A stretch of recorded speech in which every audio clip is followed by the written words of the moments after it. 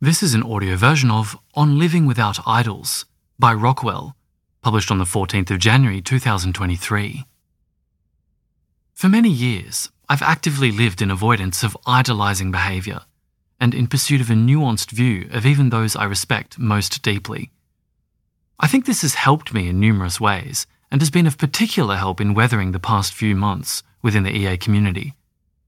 Below, I discuss how I think about the act of idolizing behavior, some of my personal experiences, and how this mentality can be of use to others.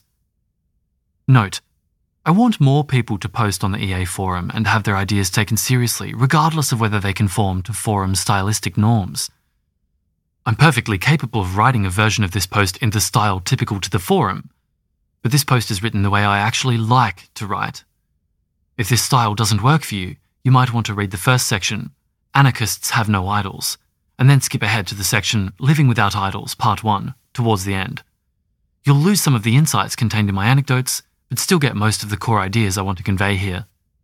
Audio note: if you'd like to navigate to those headings, you can do so using the chapter headings function of your audio player, if it's supported. Heading: Anarchists Have No Idols. I wrote a Facebook post in July 2019 following a blow-up in one of my communities. Here's a quote: Anarchists have no idols. Years ago, I heard this expression that weirdly doesn't seem to exist in Google, and it really stuck with me. I think about it often. It's something I try to live by, and it feels extremely timely. Whether you agree with anarchism or not, I think this is a philosophy everyone might benefit from. What this means to me? Never put someone on a pedestal. Never believe anyone is incapable of doing wrong. Always create mechanisms for accountability, even if you don't anticipate ever needing to use them. Allow people to be multifaceted. Exist in nuance. Operate with an understanding of that nuance. Cherish the good, while recognizing it doesn't mean there is no bad. Remember not to hero worship. Remember your fave is probably problematic. Remember no one is too big to fail, too big for flaws. Remember that when you idolize someone, it depersonalizes the idolized and erodes your autonomy. Hold on to your autonomy. Cultivate a culture of liberty. Idolize no one. Idolize no one. Idolize no one. End quote. Heading: My Mentor, Part 1. When I was in college, I had a boss I considered my mentor. She was intelligent, ethical, and skilled. She shared her expertise with me, and I eagerly learned from her. She gave me responsibility and trusted me to use it well. She oversaw me without micromanaging me and used a gentle hand to correct my course and steer my development. She saw my potential and helped me see it too. She also lied to me, directly to my face. She violated an ethical principle she had previously imparted to me, involved me in the violation, and then lied to me about it. I was made an unwitting participant in something I deeply morally opposed, and I experienced a major, life-shattering breach of trust from someone I deeply respected. She was my boss and my friend, but in a sense, she was also my idol, and since then I have refused to have another. Heading: Abusive people do not exist. A month after my mentor ceased to be my mentor, I took a semester-long course, Domestic Violence. It stands as one of the most formative experiences in my way of thinking about the world. There's a lot I could write about it, but I want to share one small tidbit here that I wrote about a few years after the course concluded. Quote: More and more people are promoting a shift in our language away from talking about abusive relationships and towards relationships with abusive people, in quotes. This is a small but powerful way to locate where the culpability lies. It is not the relationship that is to blame, but one individual in it. I suggest taking this a step further and selectively avoiding use of the term abusive people, because all people have the potential to be abusive. It is dangerous to promote the idea that there are only certain select abusive people, in quotes, that the rest of us must look out for, rather than the potential all of us have in the right, or rather wrong, circumstances to become, quote, people who engage in abusive behaviors. End quote. Heading: Serial Killers, Part 1. My ex and I used to play a game. Which of our friends would you be most shocked to learn is actually a serial killer? It was a boring game because ultimately no one would shock me.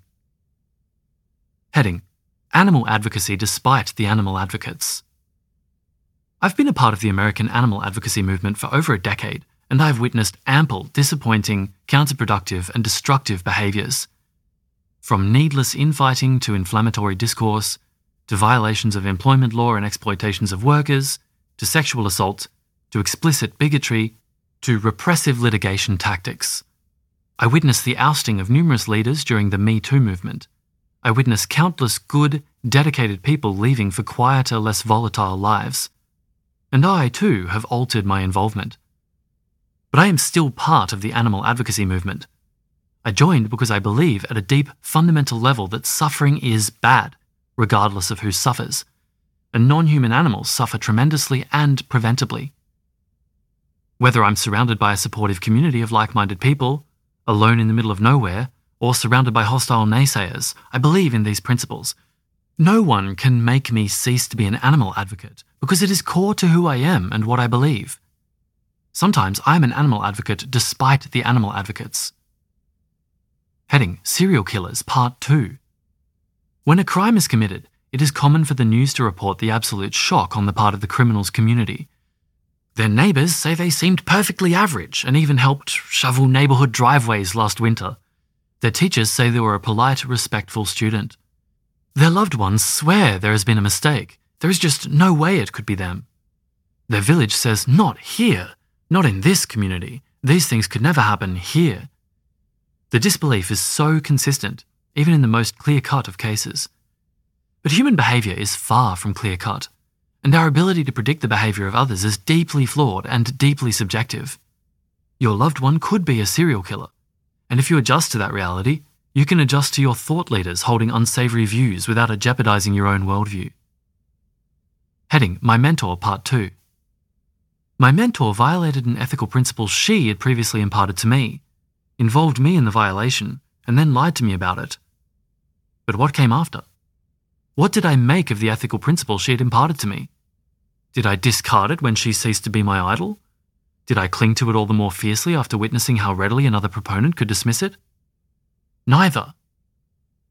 I held the ethical principle in my palm like a small flower.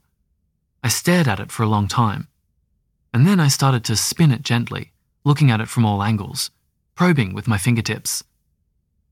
When I was ready, slowly I began to pull it apart, petal by petal, leaf by leaf, revealing its soft and complex innards and hundreds of fertile seeds. As I inspected each piece, I questioned them, their purpose, their necessity, their possibility, and their shortcomings. And today I can walk through a garden of unique flowers born of those seeds. I cherish my favourites, but I also respect those I dislike in a way I never respected their progenitor, in a way born of understanding for all that they are and all that has shaped them.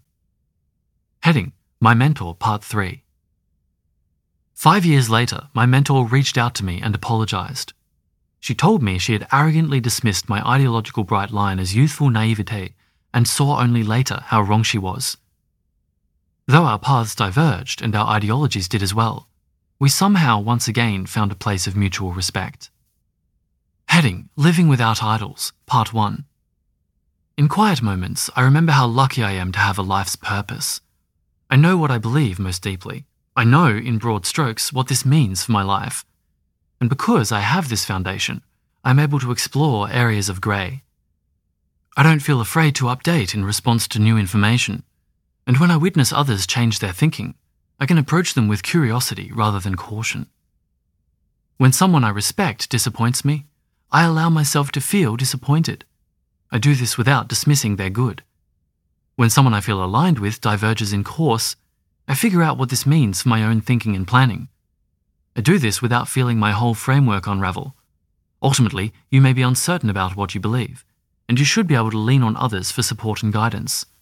But that support and guidance should not dictate what you believe, but rather be in service of your journey toward figuring it out for yourself.